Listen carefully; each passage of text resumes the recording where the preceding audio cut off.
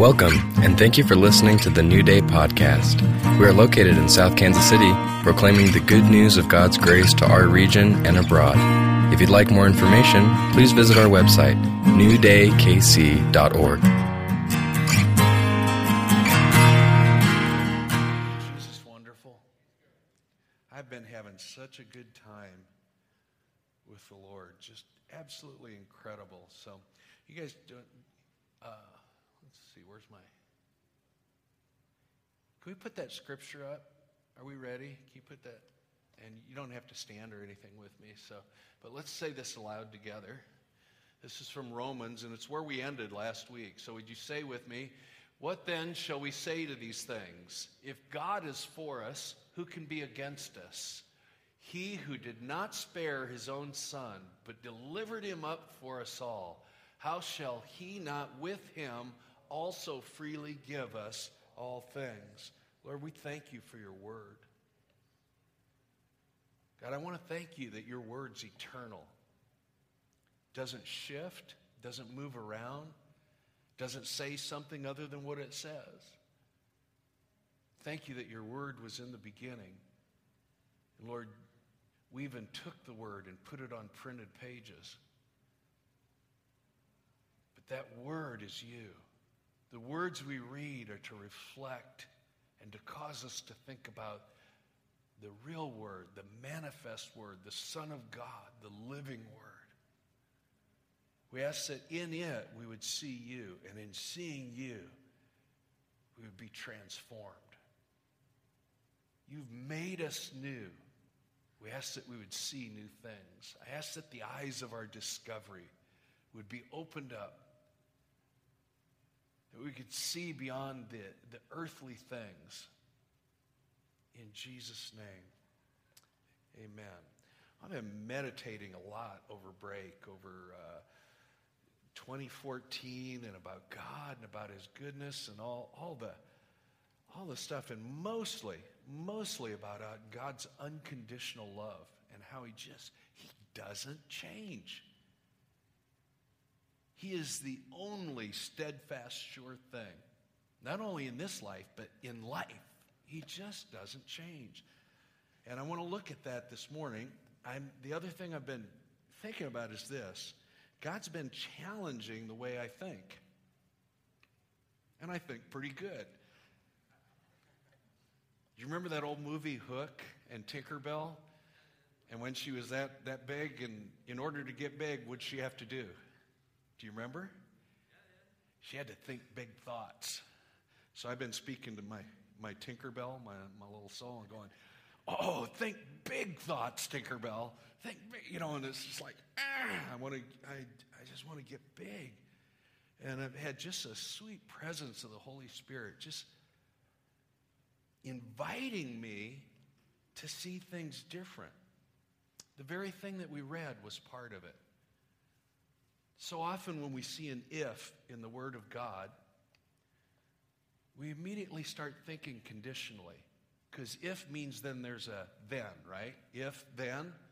And it sounds like a negotiation. But almost every if in the New Testament is written not conditionally. It is written from a conclusive point. This, if God is for us, Paul's not trying to get you to question or enter into a negotiation. He's making this conclusion statement. If God is for you, what? Who can be against you?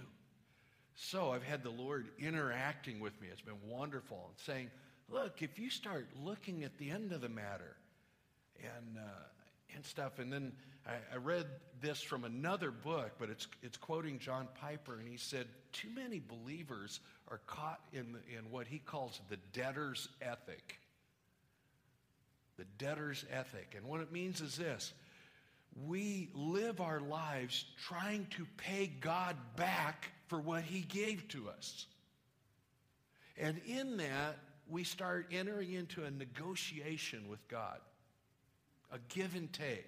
I see you want me to do this, and so if I do this, then will you do that? And it somehow I think in the secret law of the soul, and then just in life, so much of life is conditional.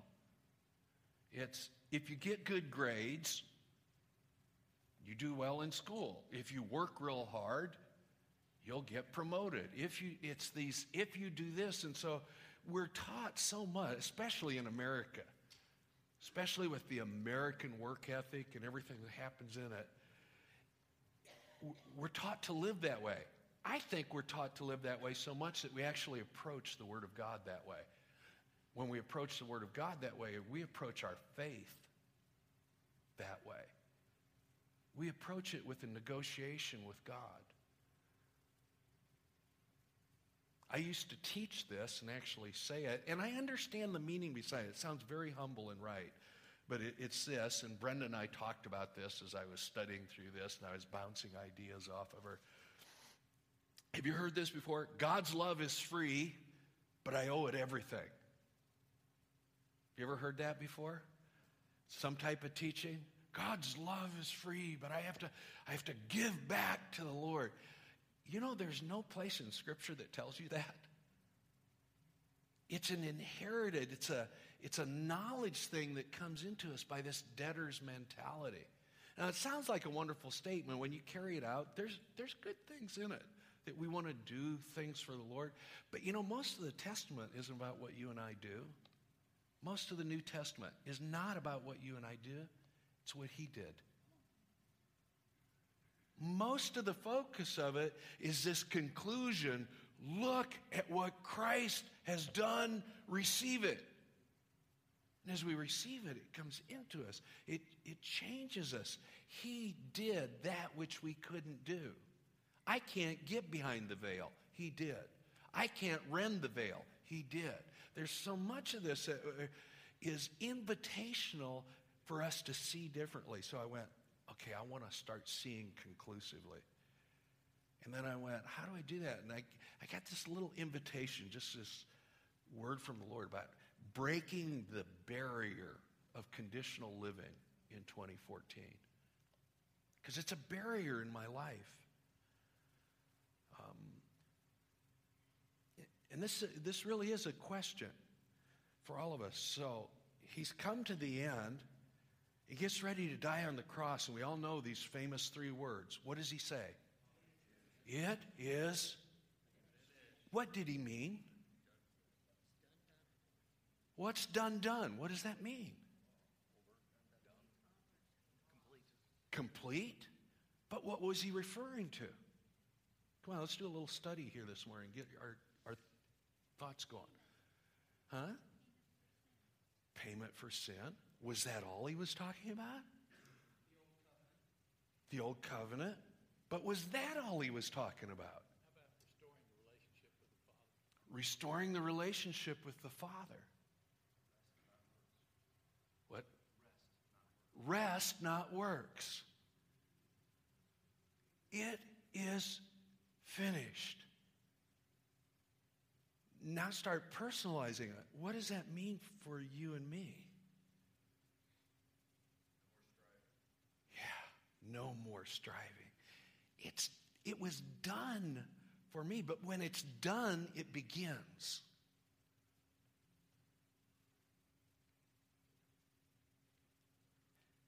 He is come on, so some of you, most of you are fairly well acquainted with the Word, and for those of you that aren't, you can hang on to the rest of us and you learn by being around us. He is the beginning and the whatever He started. This gets mind-blowing when you start reading the Word of God. Because, see, we're finite and we're stuck right here. And we think we're someplace in the middle. And remember, I want to challenge you on your thinking this morning to think big with me. Look at this. In the garden, when Adam falls, do you think God knew he was going to fall? So that means before Adam fell, God had a plan. He already knew. He's the beginning and the end. He's not stuck in time. And I think so much of our spirituality gets stuck because we see it stuck here. So Hebrews 12 says this, don't get caught by things, sins that so easily snare you. Looking unto Jesus, say it louder. The author and the finisher, the beginning and the end. Looking unto Jesus, keeping your eye focused on it is finished, because he's the beginning and the end. And so when I start seeing the now in my life, I can start thinking conclusively. And it changes the game. Because now I'm not stuck with what is. God has a bigger plan of what will be, and he knows about it. He actually knows about it. Does that mean I'm not going to ever experience anything bad? No, it doesn't mean that at all. But it means that God knows the end result before you begin the process. Oh, and that's huge. Because that changes my ability to trust that he will be there in every situation. So if the old covenant was finished and a new covenant began, then it's actually the entire way that was changed was how man was relating to God. It wasn't working, so God comes down to relate to man. And he does it in a step-by-step process through the covenants. In 2014, in the coming months, we're going to look at it in more detail. What did change? What really happened? And why does that mean something completely different for us? When Jesus made that way, and the human heart receives it and believes it, this is what 2 Corinthians 5 says. Behold, all things are new. The old, it is finished. And I am new. I am something other now, because that which he finished, he also began. And he began this again in me. Is this making sense? You tracking with me? Listen to Romans 8:2, some of the other it is finished. Because this is one God has just, in my life the past 3 years, has taken this scripture and it's been an absolute explosion in my heart and the way I approach life. I'll read it. I'm going to read you 2 or 3 different scriptures. This is Romans 8, verse 2. For the law of the Spirit of life in Christ Jesus has made me free from the law of sin and death. The law he's talking about there is not the covenant law. He's talking about pre-covenant law. He's talking about a principle that was laid in the earth, that when that wrong fruit was eaten of from the wrong tree, that it brought in a death into humankind. And he said, when I knew that that was going to occur, I had Jesus prepared to already set you from a law that was put into place. Romans 10:4 says this. I wrote a little bit. By the way, have any of you seen that little New Day Grace Network thing that's gotten started on Facebook? How many of you are on Facebook? Really, that few? I thought there'd be more in there. Well, get on Facebook and become a part of that New Day Grace Network. It's just a place where we write encouraging words to each other. I think it's called Growing in Grace. And somebody took my invitation last week and went, okay, I'll start that. And I think there's like over 90 members already in a week. Just people, and not just from New Day Church. I mean, it's from all over. So I wrote a little thing in there about this verse, because this is one of the other ones I've been meditating on. Romans 10:4. For Christ is the end of the law for righteousness to everyone who believes. It's the end. I don't live in this type of thinking in which I think conditionally. If I do this, then I get this. If I do that. He's freely given me all things. Well, it sounds like a word game when you come to the reality of circumstances. No, it's not. I'm starting to see conclusions, and I'm starting to pray conclusively, and it's this. Everybody wants to think and act biblically, but true thinking and acting biblically is this: seeing the end of matter and praying it over my life. Being completely transformed according to what the Word says. So if we look at another one, we all know this one well. I'm going to share a little of my old style, but of what I feel like I'm breaking free from and inviting you to it. Romans 12:1. I beseech you, brethren, I beseech you, therefore, brethren, some of you have this memorized, by the mercies of God, that you do what? Present your bodies or offer your lives as a living sacrifice, holy, acceptable to God. Now, when I read that before, I went, I need to repent first before, as I'm doing that. But it doesn't say that. It's a declaration over what your life already is, that you present your life as holy. It doesn't say get it there so that you can present it. He sees it already. When you present yourself to God, He sees it as what? Holy.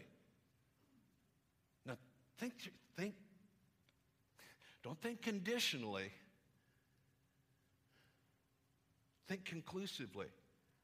God sees me as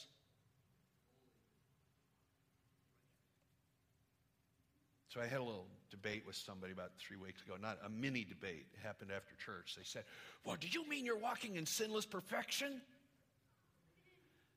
No, it means I'm walking in the righteousness of Christ.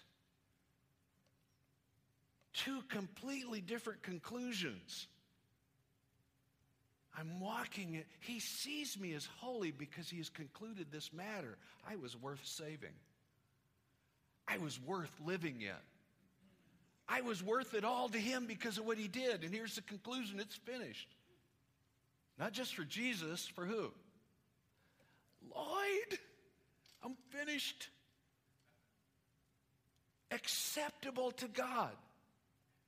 When's the last time you looked in the mirror? Who can I pick on? I'll pick on Bob because he's my good friend. Did you notice Bob's beard? I'm really liking that stuff, man.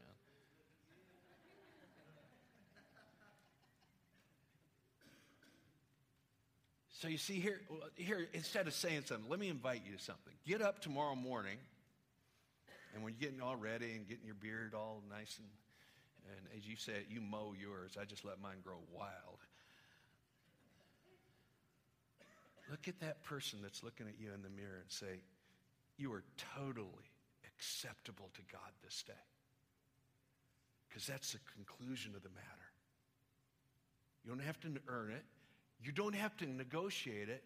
You're not in a preconceived if-then condition. You're holy and acceptable to God. He said, and it's this, I can almost feel like Paul, I wish Paul could talk to us in the vernacular. He goes, which is really what you ought to do. Or as the word says, which is your reasonable service. It sounds like such a documentary type thing instead of this relational thing. He says, don't you know God sees you as holy? Come and present yourself to Him that way. It's a way different way of thinking. It is finished for Lloyd, so he's seeing me that way. And he said, hey, come to me that way. Don't come to me conditionally. Come to me conclusively. I'm yours, you're mine. I told you that I would be in you just like the Father was in me and I was in the Father. I will come be in you.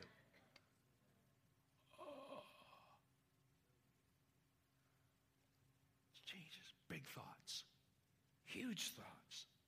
He said, and don't be conformed to the thinking of this world. Don't start negotiating with me again. Lloyd's loose paraphrase. Don't negotiate your life with me. Don't be conformed to the way the world thinks. Don't live with me conditionally, but be transformed by the renewing of your mind so that you can prove who you're going to prove it to. Me. So you may prove what is good and acceptable and perfect will of God. I am the perfect will of God.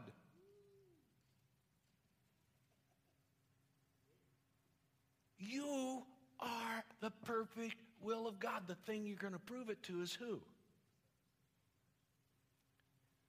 Bob Dylan used to have this old song. I know some of you don't get into Dylan, but I do. It's this: going to change my way of thinking.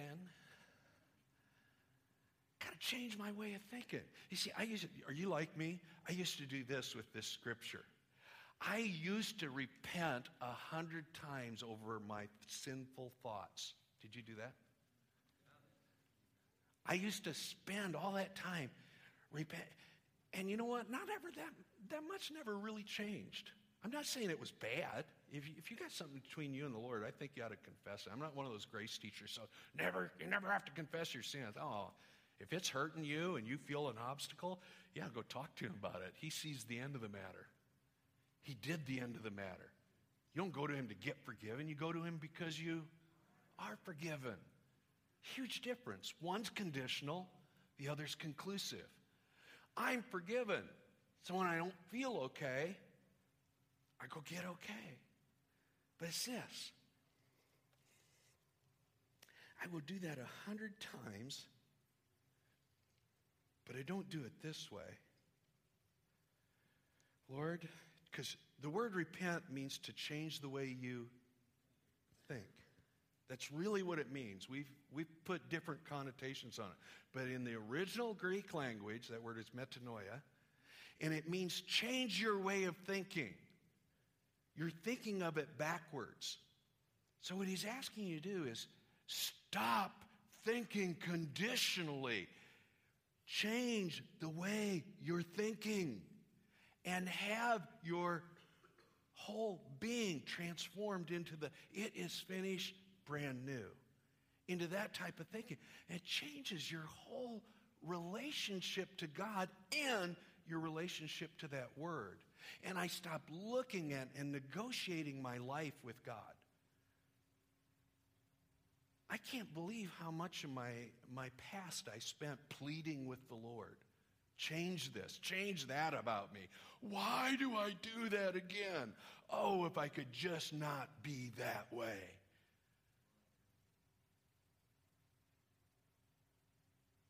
Instead of embracing, I am not that way. I'm not talking about a word game. I'm talking about repenting of the way we think and think bigger. Think about the perfect one who's come inside of you, dwelling with you. See, we try to negotiate because we don't think God is compatible with us. But in reality, Jesus already sees it as finished, and he is totally compatible with you. Totally. He likes it. He wants to dwell in your heart richly. See, we didn't choose this way. We didn't make this up. He did it. It was his idea to come and dwell with you. And this isn't in any of my notes, but we're like, do you know the story of Mephibosheth? Yeah. See, he's the one with the debtor's idea. He is saved. He's the one child gets saved out of Saul's house. And David, in seeing the bigger things, the finished picture, he goes to this kid, and he was, do you know the story? Some of you won't know the story, but he was dropped by his nanny when they were trying to escape, when there was warfare going on, and it crippled his feet. And so he was hobbled, and he was crippled. And it's so symbolic because it speaks to us of our old nature being hobbled. You know what David does? He goes and he finds him and he says, you know what? I want to tell you this. I loved your dad. And because I loved and believed in your dad, I want you always have a place to eat at my table, at the king's table. You will never go without. I will feed you. I will take care of you. You are welcome here. He can't see the end of the matter. He only sees his circumstances and his shame-based identity. You know what he actually says, David? Am I a dog that you come to me? Are you showing pity to me? He wants to negotiate with David. David in this place is this type of Christ. We don't negotiate. I'm crippled. Weren't you crippled? I was crippled in my humanity, totally crippled. I hear this king comes and says, oh, you know what? You sit and eat and drink at my table all you want. All this is another way of Jesus telling us the prodigal story. You were always there. You were always my kid. Come on, eat at my table. Oh, no, unworthy. I'm really a horrible person, and you can't do anything with me. King says, no, come and eat at my table. Quit negotiating with me. It is finished. Come on in here. It's time to have fatted calf barbecue. Really? And it's here. Having our thinking transformed so differently. And the problem is we do, whoever said that the old covenant was finished and a new one comes, it really is. The old covenant was a negotiation. Really was.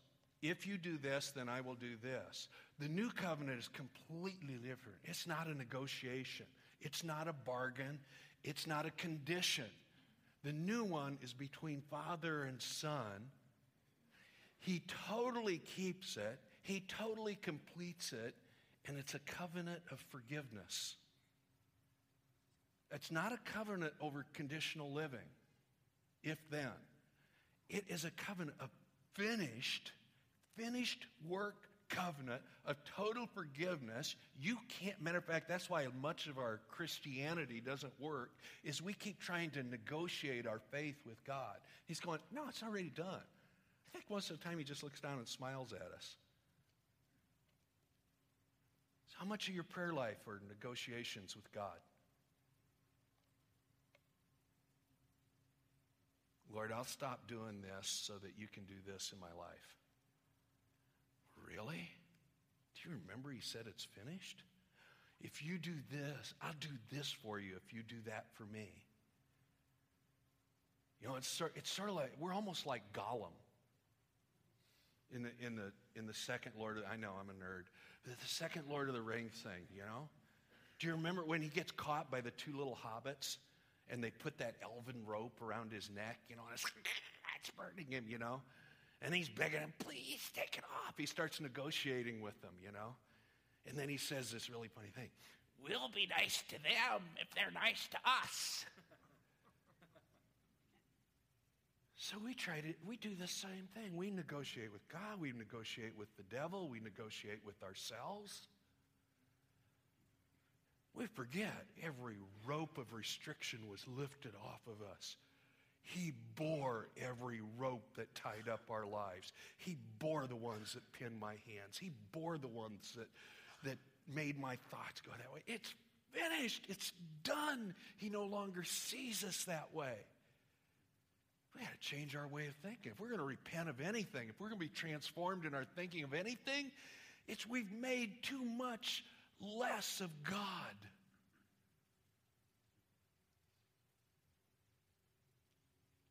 We magnify our circumstances and sin. Anytime you're arguing over God about how great your sin is, you're already from a defeated point. And you've already told God that the sin that's in your life was bigger than the accomplishment of his cross. That finished work inside of me.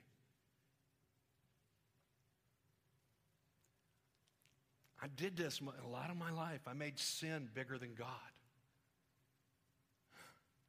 And he finished it.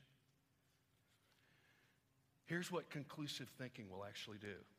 So if you start looking at things as in conclusions, I just want to read a verse to you.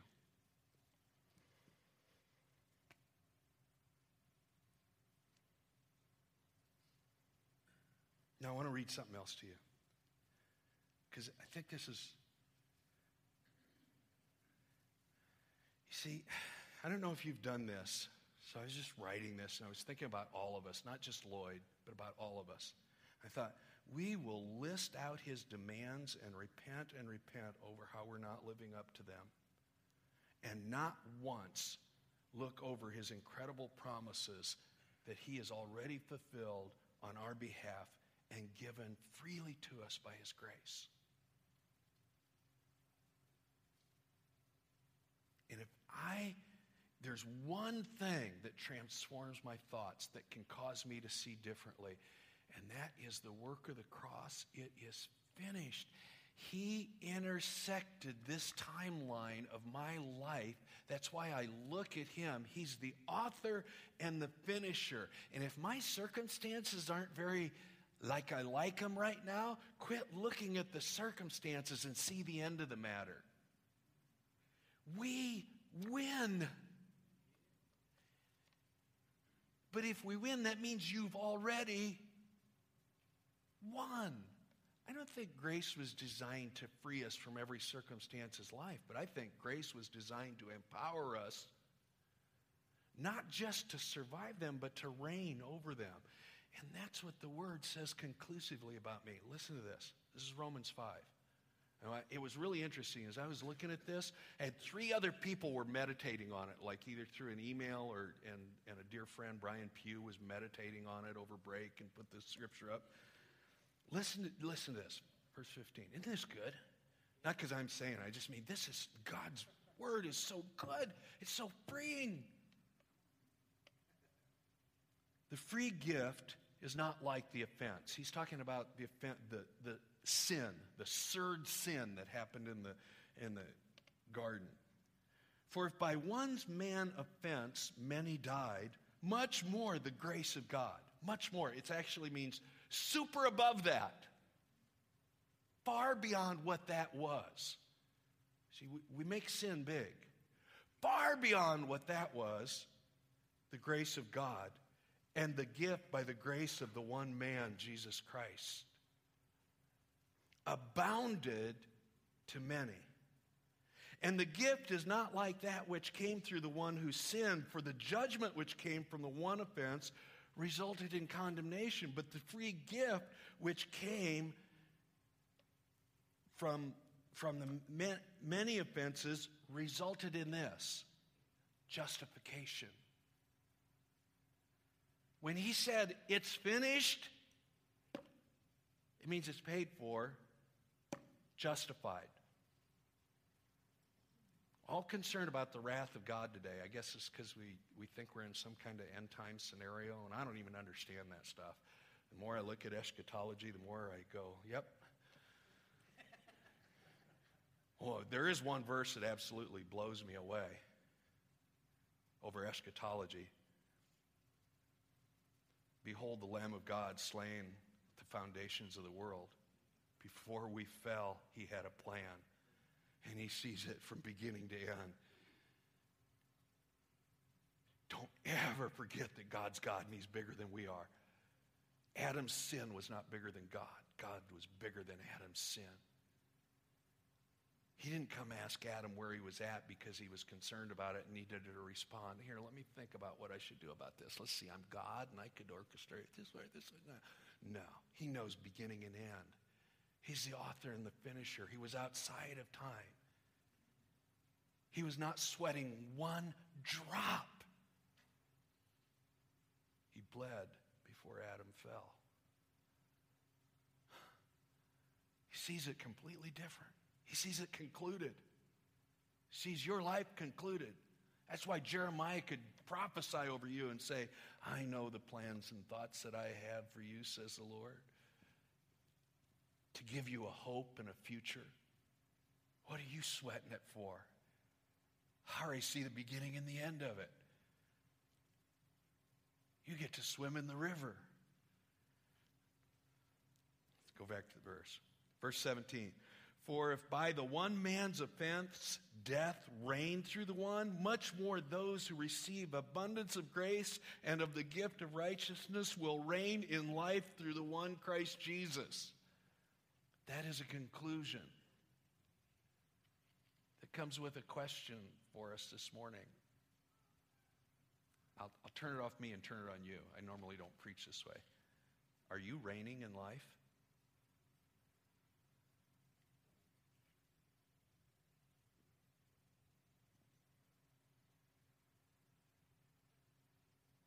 Do you believe that a gift of righteousness was given to you and an abundance of grace? If you can see that conclusion, then you're going to reign in life. You don't have to negotiate it. The deal's already been laid out. This is stunning. Changes our approach to everything. And all of the word, are you saying then that there aren't any, this? No, I know there's very difficult things in life. I'm experiencing them right now. I don't mean teaching, just in my own. And I understand, there's demands in the Word of God. Yeah, but you need to change your language. There's invitations in the Word of God. So I don't think grace means you'll never have to fast again. No, God might invite you to a fast. Well, then obey Him. I would say just take Him up on His invitation. He's got something incredibly planned for you. He'll invite you to say no to certain things. Certain things. Most of the time He invites you to say yes. Because I saw this on Facebook too. The love of God is free, but His promises are conditional. And I'm thinking this other stuff, and I went, no! I looked at the Facebook page, I wanted to hit it. That's not true. Don't tell people that. His love is free, but His promises are conditional. That's not what my word says. Do you know what my word says in 1 Corinthians? All the promises of God are an amen. So be it. See, if I take promises and invitation of God and I deal with them conditionally, I'll never fulfill it. And you know what? I think He doesn't change it much. I think He just smiles and watches us go through these machinations and go, got to change your way of thinking. You're seeing it wrong. My promises to you are yes. Can you imagine Jesus showing up, laying beside you in the bed? You get up in the morning, you go to the mirror, He goes, everything I have for you today is yes and amen, kiddo.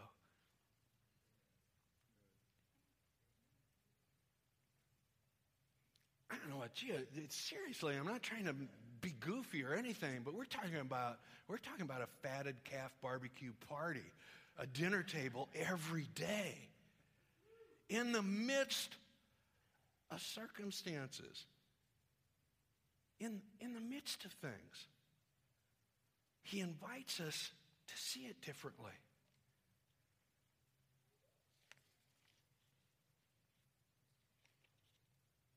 I want to finish reading that. Verse 18. Therefore, as through one man's offense, judgment came to all men, resulting in condemnation, even so, through one man's righteous act, the free gift came to all men, resulting in justification of life. I'm new. It's finished. My life is justified. I don't have to negotiate to get any more justification from Him. Huge. This is huge. Big thoughts, Tinkerbell. Big thoughts. It's conclusive thinking. For as by one man's disobedience many were made sinners, here's a conclusion, so also by one man's obedience, not you, Christ's obedience, many will be made righteous. Moreover, the law entered that the offense might abound. But where sin abounded, grace abounded much more. The word there is actually, if you listen to Joseph Prince, the word there is called, in the Greek, it should actually be translated superabounded.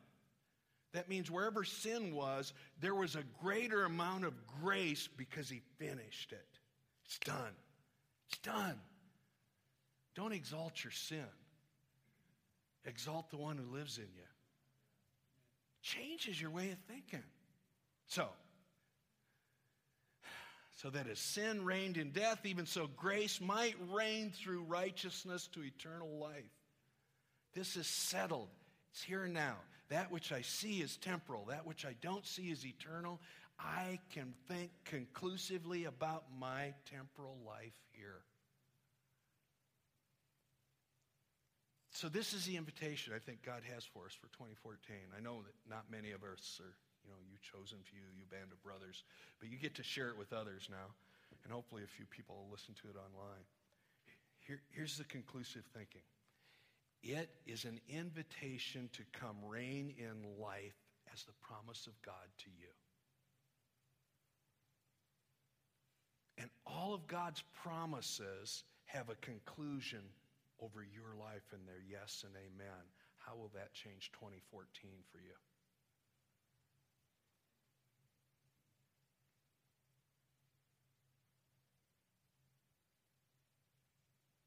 Here's the invitations for some of us. I just wrote some of them. So, for some of us, it's to experience the freedom of grace brought to your life at last. You've been listening to me for 2.5, 3 years now, and still going, what's he saying? Take me up on the conclusion and start praying it into your life as a promise of God of yes and amen. Grace is bigger than your life.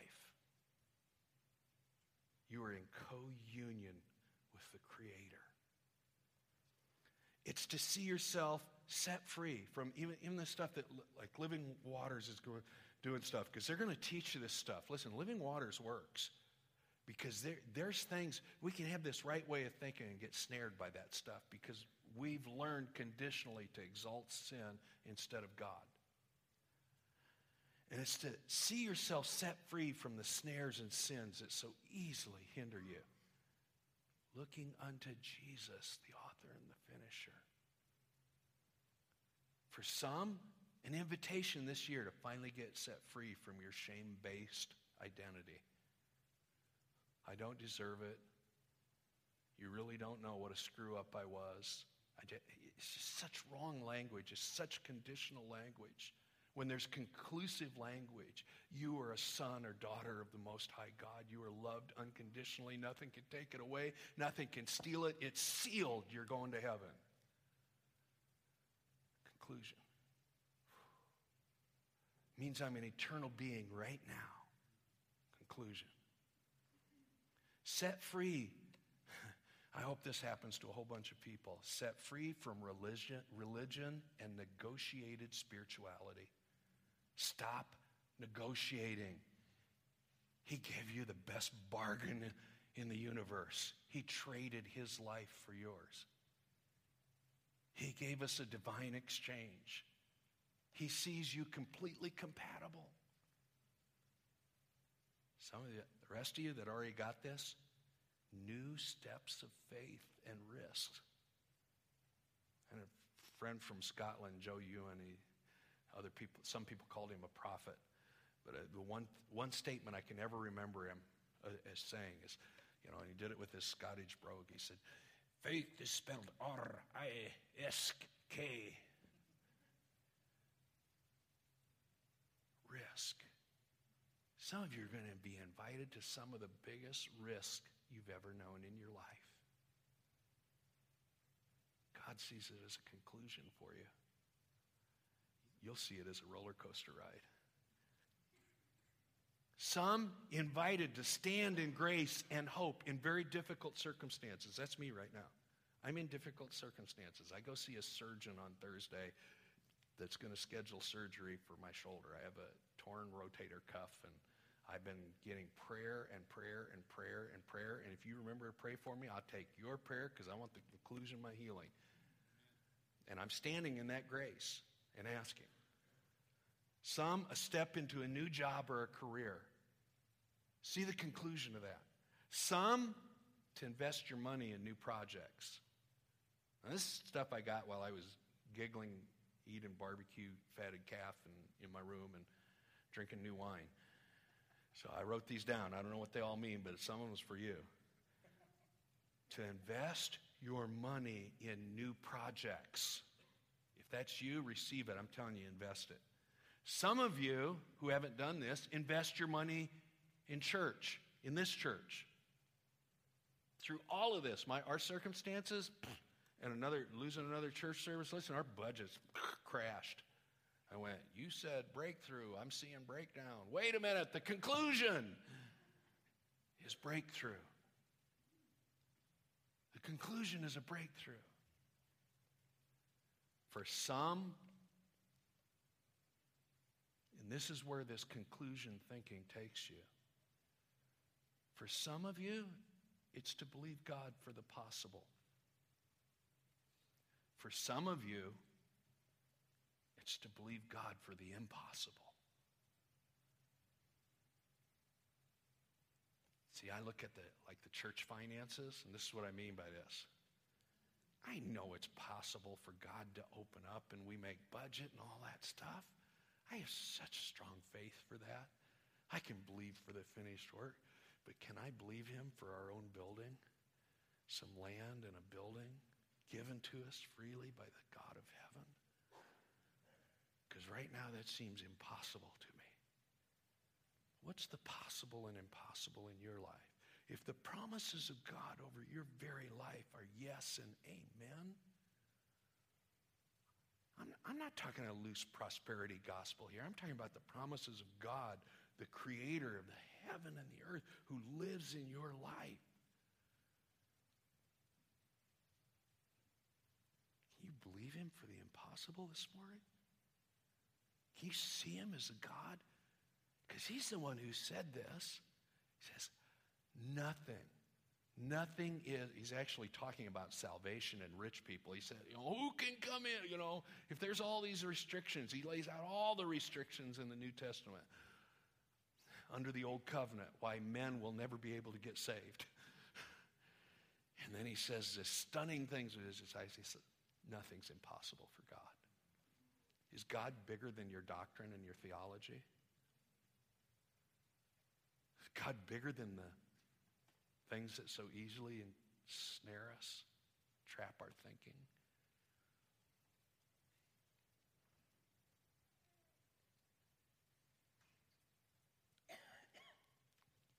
Let's close just with praying for yourself. First, I want you to pray over this. What do you see as possible for this year? Pray over that right now and claim it over your life. What do you see that you know, yeah, that's possible. God could do that. What do you see?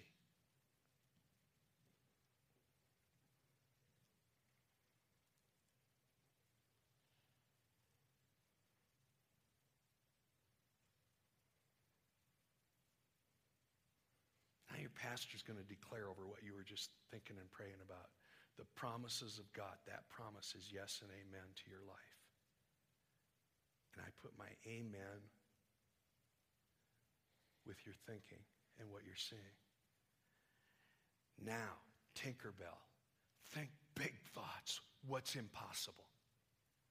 What's something that feels totally beyond reach that you want to see God do?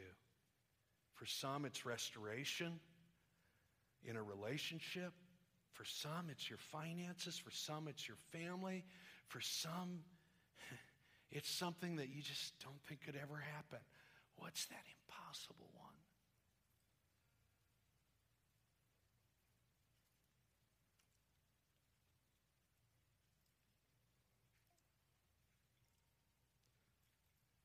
Okay, right now, by the power of the Holy Spirit, I say yes and amen over that impossibility. Over that promise in your life. I say yes and amen to you. Yes and amen to the Holy Spirit that's touching you right now. Some of you are probably feeling Holy Spirit goosebumps. I say yes and amen to that. He's the God of the possible and the impossible. He's the author and the finisher. It's done. It's complete. No more conditional living.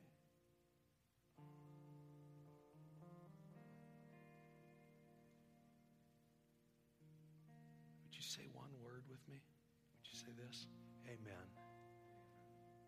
Say it a little louder. Amen. Say it One more time, just a little louder, just so we get it in us. Amen. Let's sing a song. Come on, stand with me.